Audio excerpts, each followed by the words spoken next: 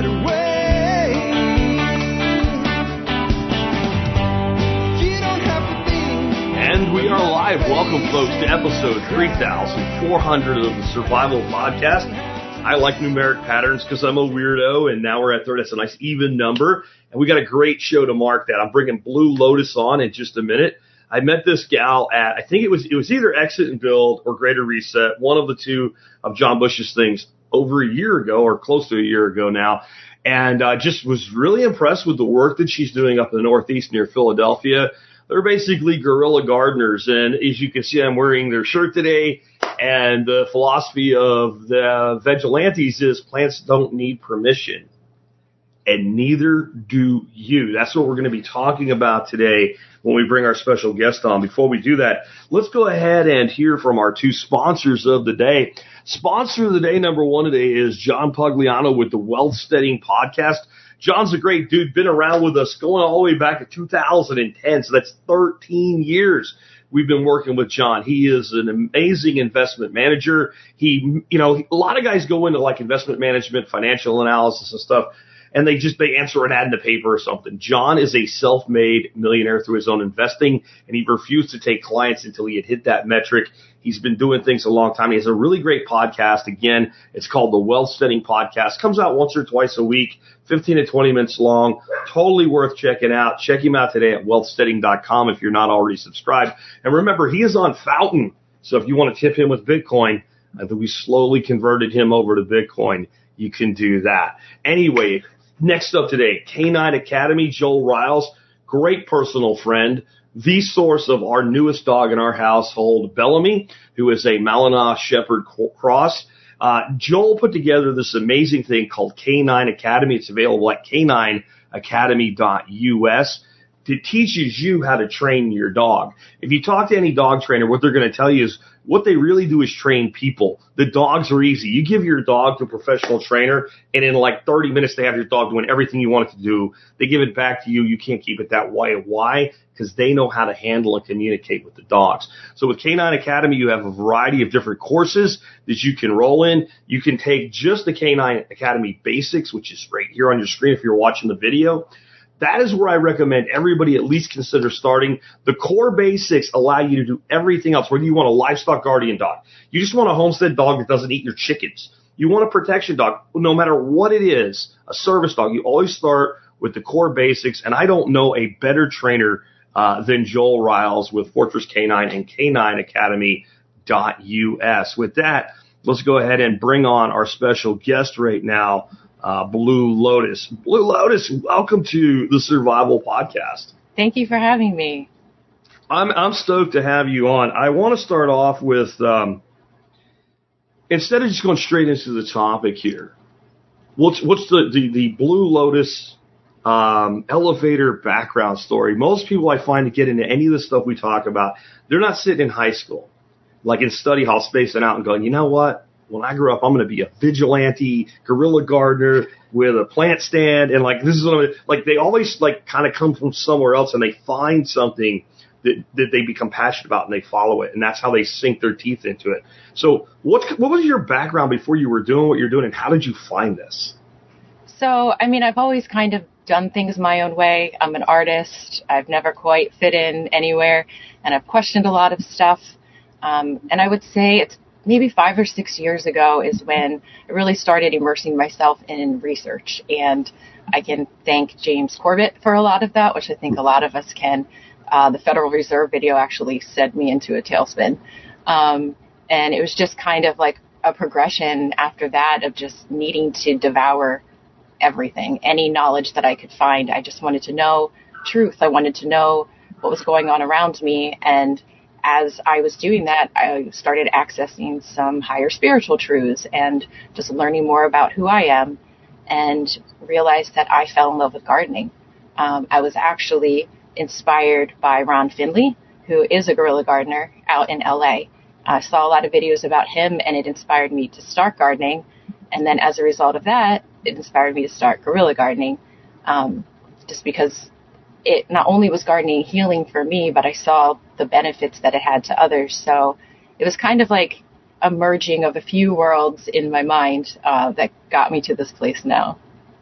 Yeah, I think a lot of people have taken inspiration from Ron Finley in particular. I did a presentation, I think all the way back in 2014, called Taking Permaculture or Gen Ag Forward, and he was one of the case studies that I pointed out that this can be done at small scale, large scale, and I just loved his entire attitude of like, I'm just going to do this anyway, and clearly that inspired you, but you kind of started out with Corbett.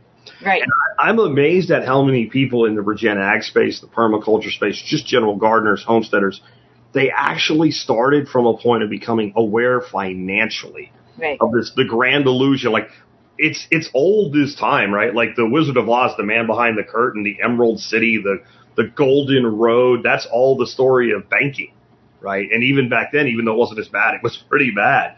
And this is a cool thing. A lot of people don't know this. In the original Wizard of Oz, Dorothy's slippers were not ruby. I know. They were silver.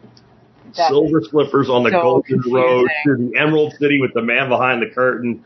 Not really what we're here to talk about specifically, but, you know, that is how old this story of financial illusion is, and I think that it's only gotten worse. Right. And when that gets pulled back, you start thinking, oh, crap, what if everything goes south?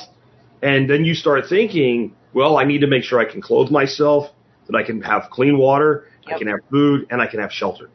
Like that becomes, because those are like the core of your survival needs. And you got health sanitation, which is just tied in with the others, and some level of security. So many people find out how vulnerable we are, and then they go to two places: the freak out zone, the bad place, the dark hole, or what can I do? And so to me, that seems like what happened to you. You decided, follow this path. What can I do? Yeah. I mean, when I had not ever gardened until about 5 years ago. I hadn't put a seed in the ground. My family was shocked when I just was so enamored by it. And I never do things on a small scale. So it was one of those things like, if I'm going to garden, I'm going to garden. Mm-hmm. And I remember the first year having this idea that like, I have to feed the neighborhood. Like, I don't know what's going to happen in the world and I need to be able to provide. And I'm really glad that I didn't have to, because I was just learning and that really wasn't going to happen.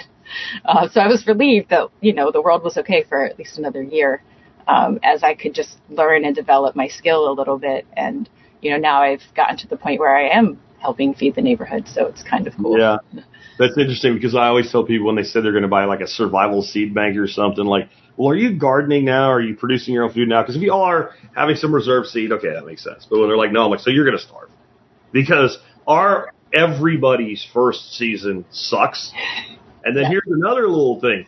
Everybody's first season in a new environment, a new situation sucks. I grew up gardening Pennsylvania, up north of you in Schuylkill County, up near Pottsville. Okay. And I knew all about gardening in the Northeast and that wonderful Pennsylvania Dutch soil and everything. And then I'm like, when we moved here to Texas, I'm like, I'm going to plant a garden. And it was like, yeah, good luck with that.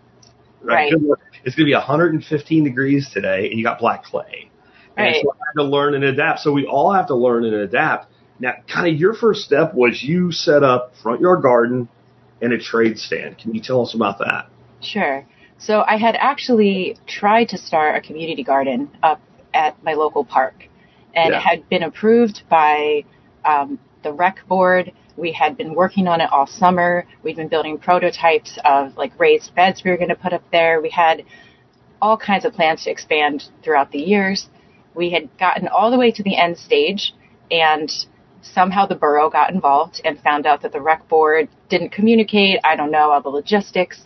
I had to go to a meeting and just do a formality, a presentation, but somehow the borough decided to remove most of the beds we were going to have up there. And it just, so many things kind of happened, but it fell through and it didn't work out. And around the same time, I got a letter from that same township to deal with the weeds in my front yard. Yeah. And so I ripped them up, and I had this nice fresh patch in front of me. And a local gardener had just donated to me about 150 tomato plants. Oh, wow. I didn't know what to do with. I tried to sell them. I still had them. And I honestly, I've said this before, like I channel my inner Ron Finley, and I was just like, well, here we go. So I just planted about 50 tomatoes in my front yard, and I put a free sign out, and that was the first year. And I waited, and nobody said anything. Nobody complained. So I was like, cool, I'm in. So the next year I kind of upgraded, and then I put a row of eggplant and a row of peppers, and then I put some Swiss chard up the walkway, and I just kept adding on and adding on. And so my friend helped me build a stand out of pallets, and then we would put all the fresh stuff out there every day. So people just kind of came, took what they needed. They could pick it right from the sidewalk if they wanted. And then the third year, pandemic started. And that was when I just felt like, it's great to give people things, but I want to teach people that we can take care of each other and that we can benefit each other, because I love to give things, but I was like, I don't actually get anything back either. And it's great to be able to show that like we can provide for each other's needs. And I also felt like, who knows what's going to happen to money? I'm a firm believer in just trade. I really love trade. I love having a physical thing. I give you this, you give me this, time, whatever it is that we're offering each other. And I just feel like we have more than we know that we can share with each other. So I converted the stand to a trade stand. Oh goodness, I'm sorry, my battery. I'm going to plug my computer in one moment. All right. No worries. I thought it was people with your pictures. Okay, sorry about that. No problem. So I went and I converted it to a trade stand, which I called this for that. Take this, leave that. Okay. And so people started bringing perishable goods, whatever they had to offer, and that's just been evolving ever since then. It's just been growing and expanding with the community, and it's honestly been quite beautiful just to see the interactions and the way that the community has stepped up and honestly taken care of each other. I have this philosophy that you have to prime pumps, that you need to give before you take. And that's always how things that are successful seem to start. I used to annoy the crap out of my wife with that, with just our Berkey water filter. Is like, well, if you're going to take a bottle of water out of it, you got to put a bottle of new water into the top before you take, so it never runs out. And that's kind of what you did by, instead of let's sell everything, let's just give it away.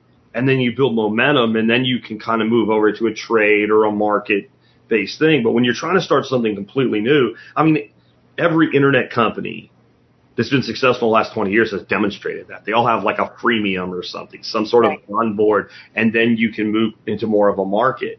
And I think that's important because it gets people involved. And man, don't even get me started on dealing with government and trying to do something useful. Years ago, I got talked into going up to Montana for a thing, and I was happy to go because I got to meet Dave Jackie, but it was the first public food forest in Montana. And we had this big class, and we're going to design it and present it. And we get there and we start talking about it. I'm like, well, how many stakeholders do we have to take into account here? 9. And they all want something different. One wants all raised beds. Well, this is a food forest, right? And it was just, they got it done. I don't know how in the end, because everybody's pulling, and everybody has kind of a veto power. Like you said, the borough, like everybody's good. Borough's like, nope, not doing it. Well, why? Don't really know, but pull your weeds, right? Like, government officials seem to excel at the word no. And it's because no one ever gets in trouble for saying no in a bureaucratic position, but you might get in trouble or have problems or have to do more work if you say yes. Right. Well, and I had just learned, sometimes people don't quite appreciate things the same when they're free. Yeah. And I did it a bit as an experiment. I wanted to give my community a chance to step up, and it worked. Like, I was away for about a month, and when I came home, they had just been treating that stand like a food bank throughout the whole winter. It was overflowing, and they were just doing it with each other. It just took on this really awesome, nonverbal communication with them, where the stand got so full, we had to build a second stand. And then that got so full that we had to go get bins to put on the side because people started bringing home goods and clothes and toys. And I come out there, and there's just boxes waiting. I have to drop things off at the Goodwill or go down to the auction house because there's too much stuff. There's too much. And my pantry in my house is just overflowing. I go shopping out there every day. I bring a box before I go to the grocery store just to see what's out there. It's kind of fun. So it proved that people can do this. I wanted to pull the humanity out of people. Yeah. And it sometimes people feel useless, like what can I do? And this makes them feel a part of it. They're part of the solution. They're interacting. They get to see the benefit. They get excited to like see that other people are using what they brought and they're taking care of themselves. And it's just, you see so much humanity come out of this. I love being out there and just getting to know my neighbors and seeing who comes by, and the energy that is in my front yard is just quite beautiful. Just imagine if everybody did this, and then who would benefit and who would lose, right? Because it sounds like it's gone beyond food. It's also like goods and things. So like, it just seems like big companies would take a little bit of a hit, and then like the average person would get a gain, because clearly if everybody's like adding food and stuff, you must live in the farmlands and everybody's a farmer, right? It can't be that you're all doing this on little lots or something like that. Well, it's both. So there's one side where we put produce, and the other side's all like canned goods and protein powder and whatever someone's dropping off that day. Some people go to the local food bank, bring the leftovers and just load them up there. Like, there's a lady that comes every Friday with a box. Like, I know kind of the regulars now and who does what. And like the other day, I realized that I think they added it to the local bus route, because it's called the hopper, and the hopper pulls up in front, and I watch people run out, grab stuff, and then run back on and leave. So I feel like we've made it now. That's pretty awesome. Now, you mentioned when you put your first front yard garden in, you didn't hear anything, so you just kept going. Yeah. Have you had any interaction, positive or negative, with local, like city, county, borough officials? I mean, I'm from PA, so I know there's parts of PA like this is, Monomoy City, and you go across the street and it's T-Berry Hill, and then you go, it's through Minersville, and it's like people from the South, I don't think can really, if you've never been up there, you can't grok that literally across the street a jurisdiction changes and then it does again. So like, have you had any issues from anything like that? No, I was honestly surprised. And it was one of those things where I think if you do things on a large enough scale and you do it confidently, people assume that you have that permission, because it just seems like who would do that if they couldn't. But I had the borough have to come by one time to check something in like the downstairs apartment, and they complimented it. I've met someone from the EPA. They loved it. My mailman is a huge fan. So far I've honestly only had positive reinforcement about it. That's so great. I'm glad that I didn't, worry about that and just went for it. Yeah, it's the whole forgiveness is much easier to ask for from permission. Yes. And it's just this instinct that these people have to say no to things, right? Like, no, you can't do that. Well, why not? They don't even know why. Right. And I had just felt like I tried to work within the system. I tried to do things through their parameters and their rules, and it didn't work. And I just was like, I'm going to keep meeting interference. So I'm just going to do it my own way because I know this will work. And it did. So. My favorite one is, well, you'll need a permit. Well, what permit do I need? Well, I don't know. Then how can you be the person telling me no? Right. I could have worked through red tape for 10 years, applying for things and filling out forms, and there'd still be no garden. So how have things grown and evolved since then? Because I know this is not just your yard anymore. So I have moved friends in to the house with me because it's a whole operation at this point.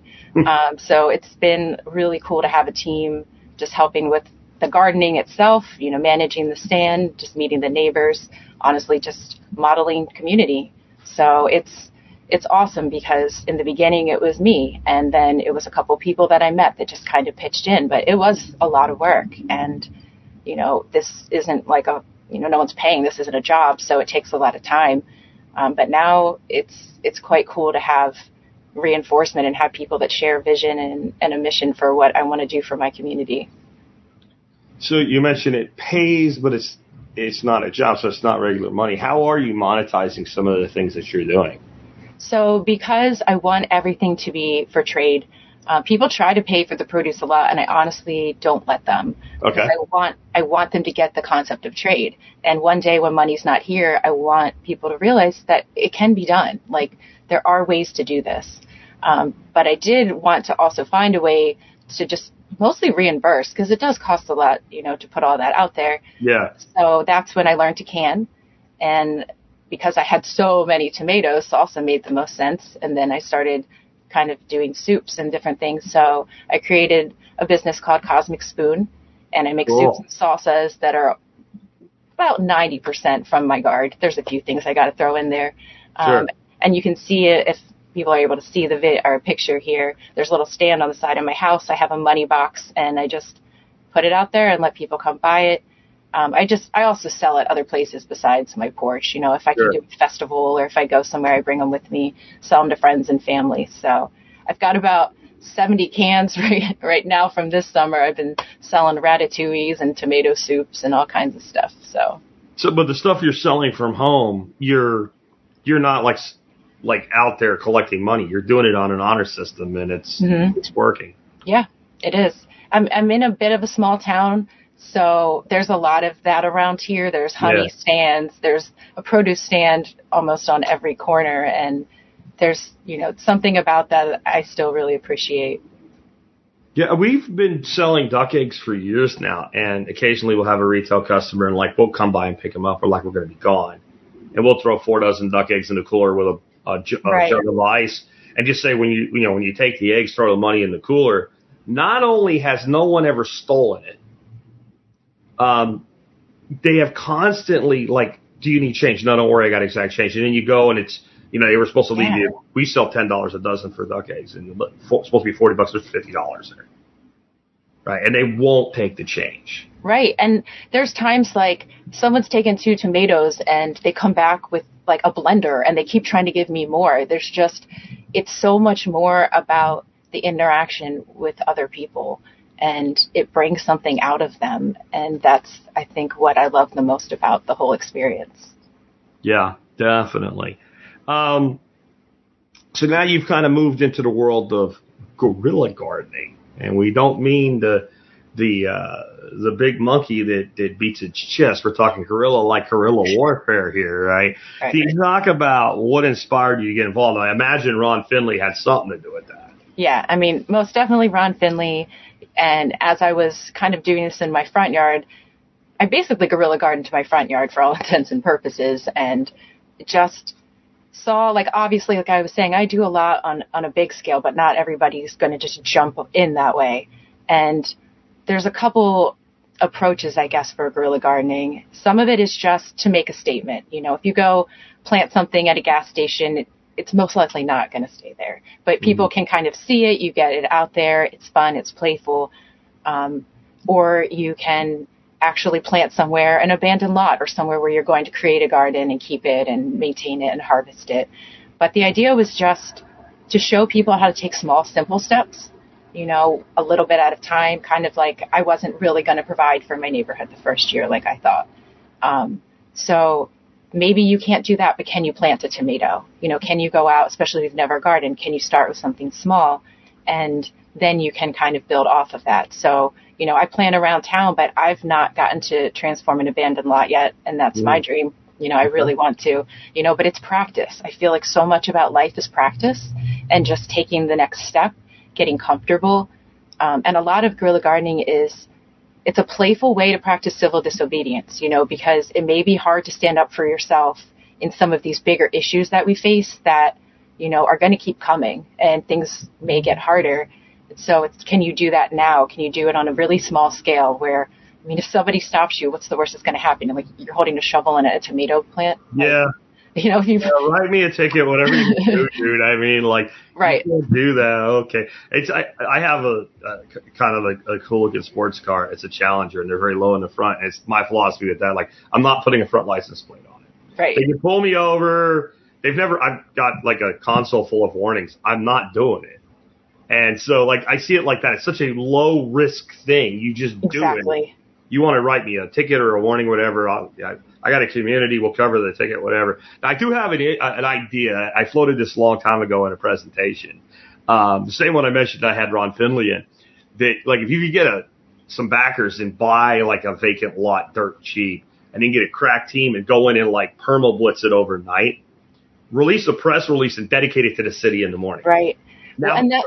Now pull it out. Now you've been on TV. It's been gifted to the city. It's a charitable donation. It's all planted. It's all beautiful. You're going to pull that out.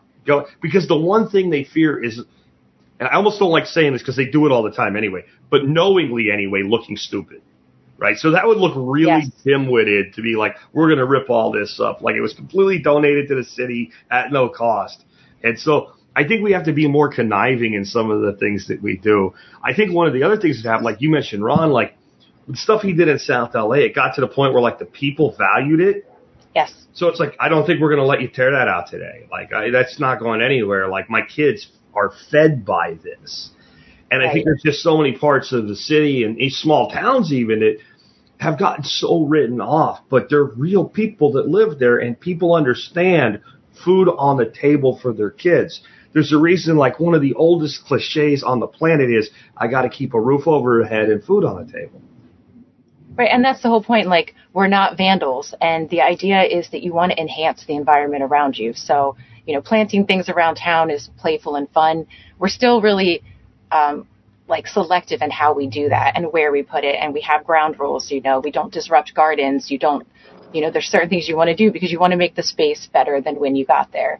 So it's nice to bring in flowers and other things too. Yep. We actually did something fun in the square. So the mayor owns the building in the square of my town. It's like a karate building. Okay. And we went, and he had all these big flower pots that had all these weeds and they were overgrown. So we bought like the nicest flowers we could find, and we had a mission in the middle of the night, and we went and just like transformed all around his space, and, you know, kind of more as a gift. Like we call it guerrilla gifting a lot. Okay. Like we want to be welcomed in our community. We want people to appreciate what we're doing and kind of make a name for ourselves in a good way.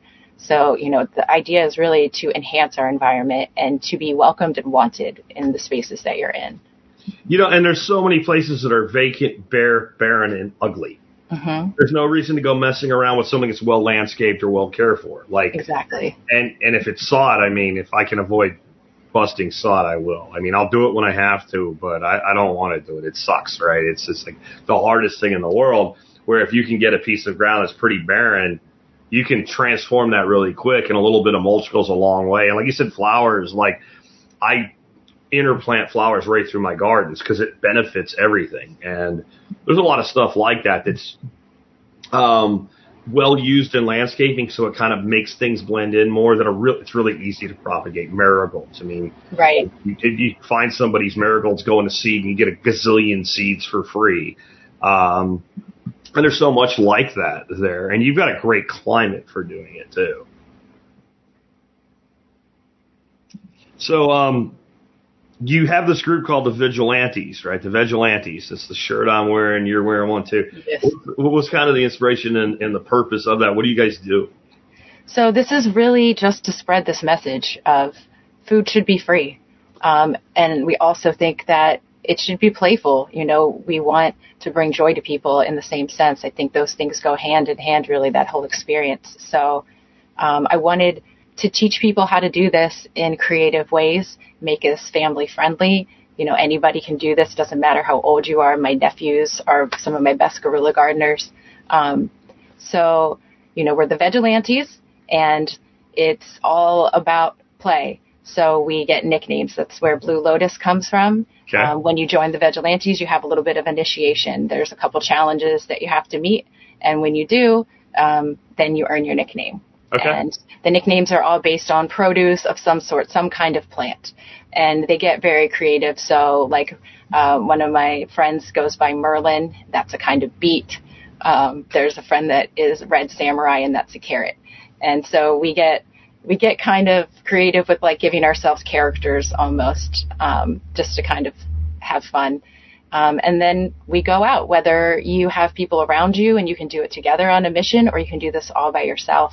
But it's really just to get this message spread, how simple it is. You know, food should be free, and it should be abundant, and it should be everywhere. And so it's just to go out and spread it and teach people how. And you can form a group in your local area. You can go on your own. Doesn't matter. Just start planting. You know, just get comfortable getting yourself out there. Cool. And just I'll hit people real quick here that are chatting in the live stream on the fact that they might see a commercial on YouTube during our live stream. It should happen no more than once every 30 minutes, and it should be skippable.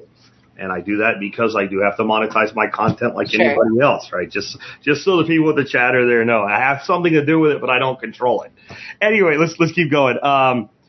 So it sounds to me like the nickname thing, this is interesting to me. So when I got out of the Army back in 1993, I spent some time on the Appalachian Trail. I hiked from I did a section hike from Pennsylvania up to New Hampshire, and you kind of hook up with people there, and you form these little communities as you're going, and you end up with a trail name. But one of the things with the trail name is someone else has to give it to you. You don't get to pick your own. Is that how that works, or do you, like, once you've earned it, can you kind of steer it?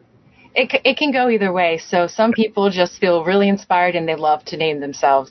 But a lot of people will come to me and say, this is my favorite produce. This is whatever I really love. And I like to research and find like cool, quirky names that people don't know, like types of things. So it can go either way. It's really the preference of the person. For the most part, I've kind of given them out, which I think is fun. But every so often someone shows up and just tells me what they want to be. And that's great, too. Gotcha. Anyway, how does someone join? Like, you said there's an initiation. Yeah. Right? You got to get pelted with carrots or something, or you just show up and say you want to join. You got to know someone and have a secret knock for the door. How do I become a vigilante? So there's a couple ways. We have a website, and if you go on the website, you can scroll to the bottom, and it will show you how to sign up for our email and also how to join the Telegram channel. And that's how you can kind of be interactive. So when you go on the website, there is a Vigilante starter kit, and it's very simple. It'll give you your welcome letter, and it'll give you all the instructions of how you want to join, how the initiation works. There's 2 challenges, basically, to officially join. Okay. Now, anybody can just start participating tomorrow. You want to go plant stuff, you're in. Sure. But if you want to get the nickname and kind of be in the club, this is kind of the steps you want to take.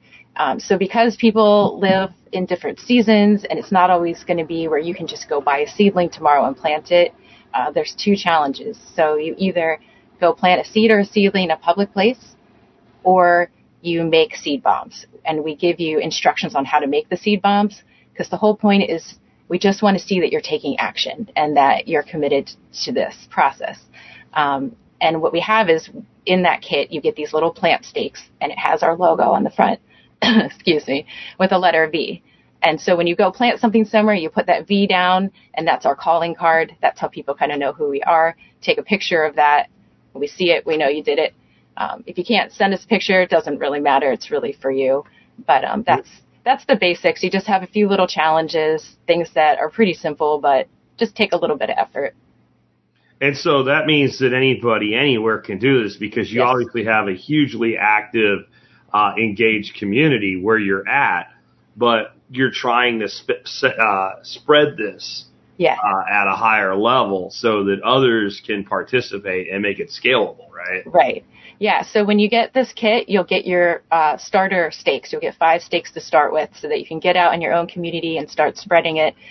We encourage people to take photos, because if we'll put them on the website. We have an album up here that kind of shows our work, and we can display what you've done.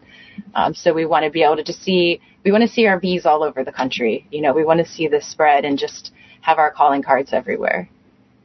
And I'm kind of popping some of the image gallery up there. There you are, hard at work, watering with a milk jug, and just lots of stuff going on. I've seen lots of stuff with kids involved.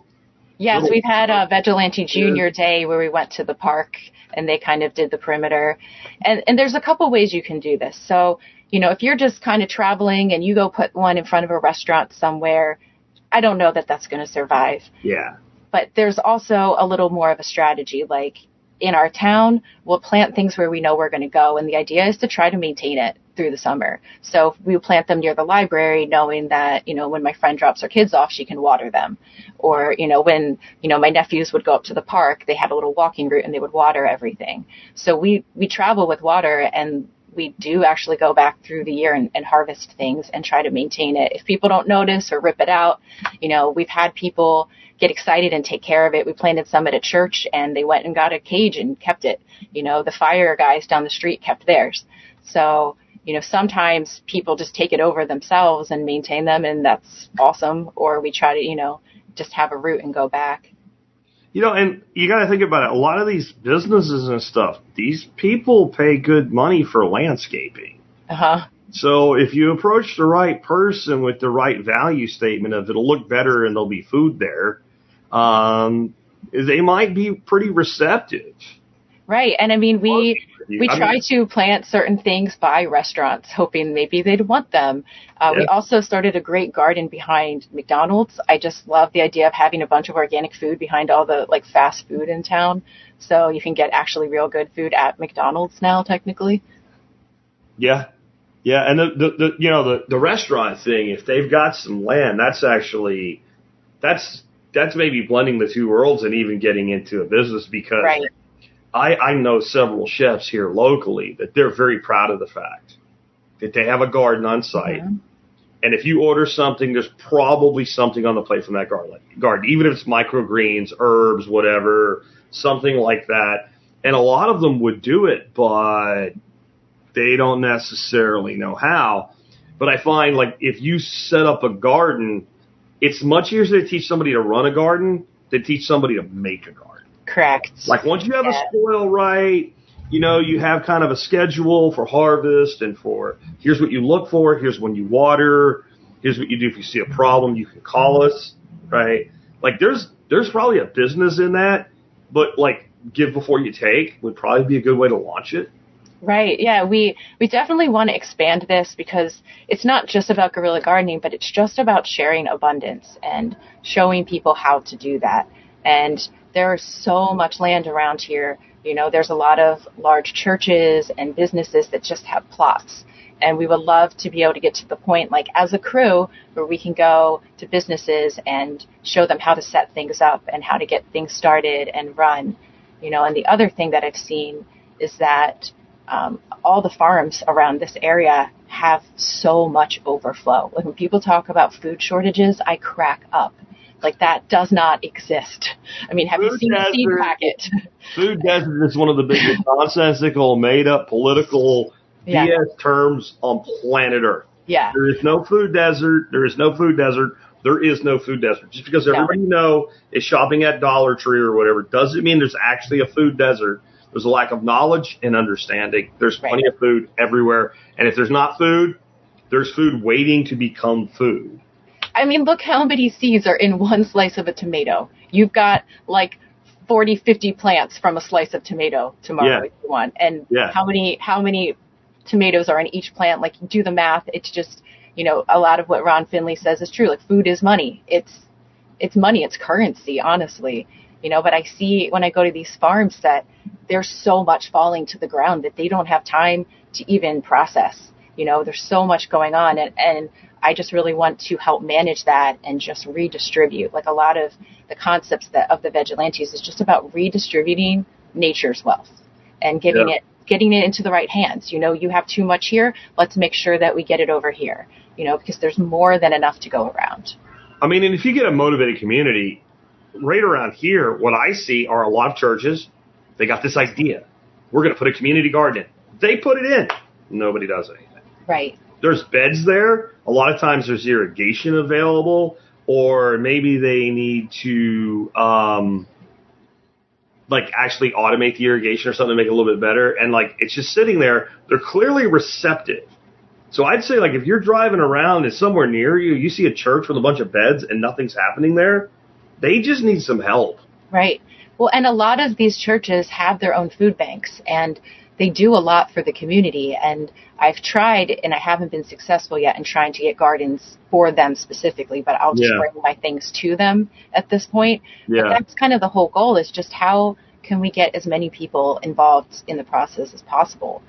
Because, it does something for your spirit to be a part of that and to contribute and to work together, and if the people in the church can then come work, help learn how to take care of it and tend it and be a steward of, creation, really, it benefits everybody. So if you think of the story that Jesus fed everybody off the mountain with, I think 5 loaves and 2 fishes. Well, if you give me 2 fish in 2 years, and you give me the grain heads that make 5 loaves of bread, I can feed thousands of people too. Right. That's actually, to me, the lesson of that story. Right. Right. It's one thing to be miraculous, but of course, if you actually have God on earth, of course God can do that. Is that really a miracle? Because God can do anything. What's actually a miracle is a person with a pond and a male and a female fish can make tens of thousands of fish in a season or 3. And the grain heads that are used to make bread could be propagated, saved for a season or 3, and feed tens of thousands of people. Right. And that's the point is we want to teach people how simple it is for them to do this for themselves. We want to teach them how to fish. And there's, again, I was saying there's a couple approaches to how you can treat guerrilla gardening. So say you live in the city and you don't have a backyard and there's not even a porch to put a container. But do you walk past like abandoned lots every day or just anywhere? You could plant a few things just for yourself and water them on your way to work every day and harvest them, when you come home. So there's so many creative ways. I mean, just there's dirt everywhere. So find a spot of dirt and use it, So there's many approaches to how you can make this work for yourself. But I guarantee that there's just unused space that no one may even notice. I went behind my grocery store. There's a walking path, and we planted, 20 plants back there. No one's going to bother. No one's going to disturb it. It's not in the way of anybody. But now we got a garden. And if anybody stumbles upon it, hey, man, jackpot. Feel free to pick it, But we'll maintain it. And so we just, have pop-up gardens all around. So in permaculture, we have zone-based design, right? In zone 1, we usually think is closest in. But I always teach zone-based design is it's like designing a pond the right way. There's a lot of edge, and there's like peninsulas, and there's like coves in a proper zone 1 because everywhere you go every day, as a matter of your just lifestyle, is zone 1. It's not these circles that we see in a slide deck in a permaculture class. What you're really talking about is expanding zone 1 off your own site. If I go by that place every day, every other day, and I can easily, keep in my car or whatever, a gallon of water, and I can water a couple, 3 plants, that becomes a new extended version of my zone 1. I've now off-sited my zone 1. Right. Which is a really unique and kind of cool way to think about things. Right. It's just, it can be so much simpler. And I think people get defeated easily. They'll say, oh, I live in an apartment. I can't grow anything. I'm like, well, what's down the street from you? Yeah. Like just think a little broader, just expand your horizon a little bit more and don't just accept, well, I can't, I can't provide for myself. There's always a way. I mean, we have like a situation here where like one of the main landscaping plants, I find this hysterical, in the Dallas-Fort Worth area is actually sweet potato.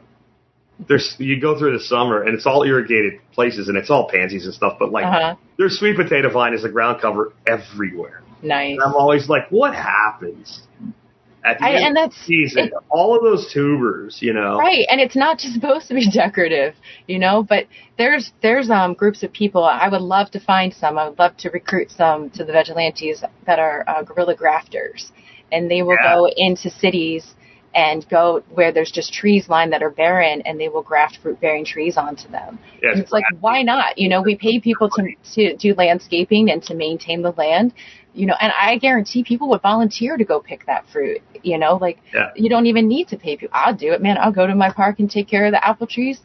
So, there's just so many cool ways to use what already exists and what's already there. Like, why shouldn't it be food instead? It just doesn't make sense. It should be. And like down here, this isn't a great climate for most fruits, but like what grows here like crazy is pecans. Oh, nice. And before all the nonsense came into this idea that in public spaces and parks, we didn't want food production because it makes a mess when it falls on the ground. There's some older parks and strips and stuff that are full of like really old pecan trees. And they're totally not going to cut those down because people, what are you doing, right? You're cutting down a 50-year-old pecan. And no, it doesn't lay on the ground. There's literally, you'll see during the season where the nuts drop, you'll see cars lined up and people out collecting food because food costs money. Right. I mean, people will volunteer. They will do it. The only good thing about inflation right now in the food space is it's making people think this way more. Right? When you go to the store and you come out with a cart full for $200, you're feeling pretty good about yourself. When you come out with a bag for $200 and you see food right there, you start to think a little bit differently. Like, wait a minute, why are we doing things this way? Right. I'll see people in the grocery store buying peppers and tomatoes, and I'm like, you need to come over to my street first. Like, drive by Yeah. my front yard before you go to the grocery store and see what we've got first. And it's going to be free. So if it's you'd be better off. If you want a fresh pepper, I kind of understand. But if it's the height of the season when, like, I'm throwing peppers at people, like, I'm with you on this, right? What advice would you offer to others that want to do this, or maybe just other unconventional ideas? I would say the first thing is just don't limit yourself. Don't look at all these parameters and think like, I can't do it. And the next thing I think is just to start small and start simple, but it's always just about taking a step forward. And the biggest thing is our motto, like, don't ask permission. You don't have to, give yourself that permission. If you have an idea, then pursue it, and don't let the little obstacles stop you. Like, you need to keep moving forward with it. All right, folks, I have a few questions. This is kind of last call. I'm going to bring this. This is not the first question we're going to do. This is the last one to come in. But this is how to format your questions if you're in live feed, so that I can see them. The word question in all caps followed by the actual question. And let's start off with Hogus14. Do they put classes on too? And I remember when he was asking, he was talking about you guys, your local group, including things like maybe canning or something like that. Are you doing anything like that yet? So not necessarily classes for the community at this point. I am a part of like a local community here of friends, and we do workshops and we do host some things. We have canned together, and the whole goal is to be able to expand out more. So that's definitely in the works and something that I think is really valuable. So one thing I think would be great to figure out how to integrate for anybody doing what you're doing is you have all these relatively close together housing units, right? And they all have a waste stream. And so on-site local composting drop points and things like that, and getting people actively composting, I think would be huge, because there's so much land that's like, yeah, that's available, but it's like this really hard compacted clay. Right. But I promise you this, throw down a layer of compost and a layer of wood chips and just walk away and come back and especially if you were to kind of gild the lily with the worms and throw down some old chicken feed or something underneath the compost, come back and you're going to find clay turning into soil, right, plantable. Like, the only thing you have to worry about if you take that approach is, certain volunteers will be stimulated. Right. We get a lot of volunteers that way. But there's such a waste stream available, and like, it's a waste stream that's like what people think of for compost. Like, I peeled a banana, I ate the banana, I have a peel. Okay, that's, everybody thinks that way. But it's other waste streams that, like, I have my big piece of land, but I'm a little bit envious of. Everybody's got fencing. Nobody around here rakes a leaf. But down in town, every year, the leaves fall. And instead of going, hey, look, there's free food for my lawn, they all rake them up and bag them up. And that's your carbon, right?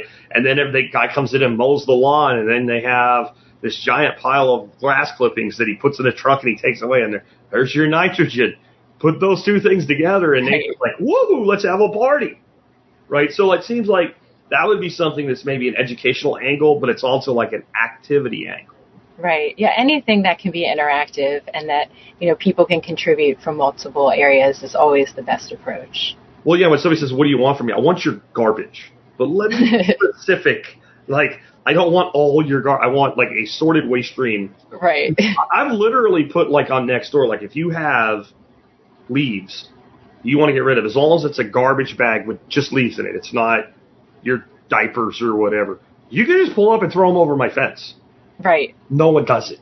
Right. No one does it, but I think it's because I'm far enough out that it would be out of their way to do it. But, like, you can't come up with organic matter that I know the source of that I won't take. Like, I would bury my property this deep, 2 foot deep, for those not watching the video, doing the audio, in leaves or wood chips or whatever, if I could get my hands on it. I will never, like, at some point I might be like, we need to export, right? But right now I would take every bit I could get. So, K-Bonk, and I've kind of answered this, but where is Blue Lotus? What part of Pennsylvania? I said near Philly. I don't know if you want to be any more specific than Yeah, I'm in South PA, so I'm actually about an hour and a half outside of Philly. I'm in a pretty small town. West? So I'm about 40 minutes from the Maryland line, actually. Okay. Just a little small town. Okay. But out toward like Lebanon or? I'm about an hour from Lebanon. Okay, so you're in between. Okay. Yeah. I know where you're at. I grew up shaking around there. Like I said, further north than you, up where Yingling beer comes from, and that's it. That's all. Yingling beer and coal. Marco says, what about when fruit is not just being collected on public trees? So in other words, the drop problem with guerrilla grafting. Well, unfortunately, I don't know any of them, so I haven't really got into that part of it enough to have the experience with it. I just know people do it, and I think it's awesome. I guess that's one of those things, if you saw that becoming an issue, that's when it's time to kind of get out to the community and say, hey, we need some volunteers, or we need, have picking days, or, organize, some kind of group to get together and do that. And like parks have these things called squirrels and birds, and they eat that stuff. It's not, I don't know that it's the problem people make it out to be. Now, if you planted 100 completely well-managed apple trees and let all that drop, that could be a problem. When I was stationed in Panama years and years ago in the military, during the mangrove drops, when you were running past those, it was kind of nauseating to be running in a giant formation full of hungover drunk people sweating alcohol and run flat past rotting mangoes. But we're so far from that problem. I don't think that we should worry about problems we don't have yet. Yeah. And if you're guerrilla grafting on fruit trees and there ended up being too much, well, it's tip grafting. Prune that graft off. Like, this is not hard. Like, no.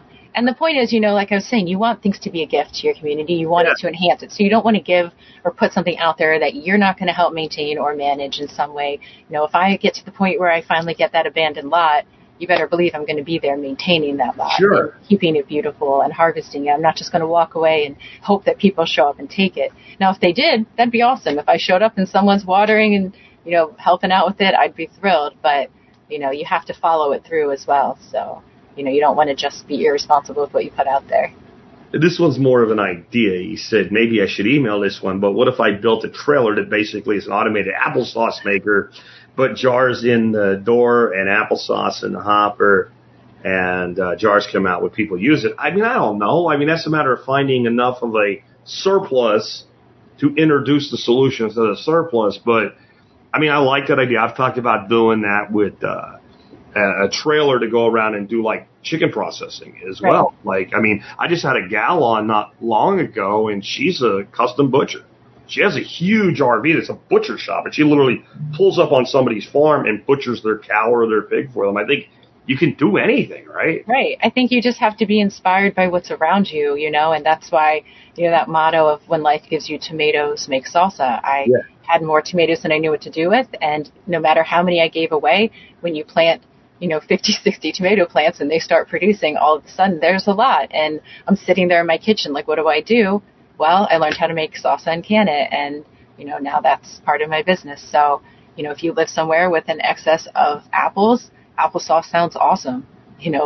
Do whatever, wherever you are, whatever you have, utilize those resources to your benefit. So how do people find out more about you and all the stuff you got going on? So you can go to the Vegilantes website, which is thevegilantes.net, and that will tell you how to get your starter kit. If you go to the bottom of the website, you can sign up for our email, and you can join the Telegram channel.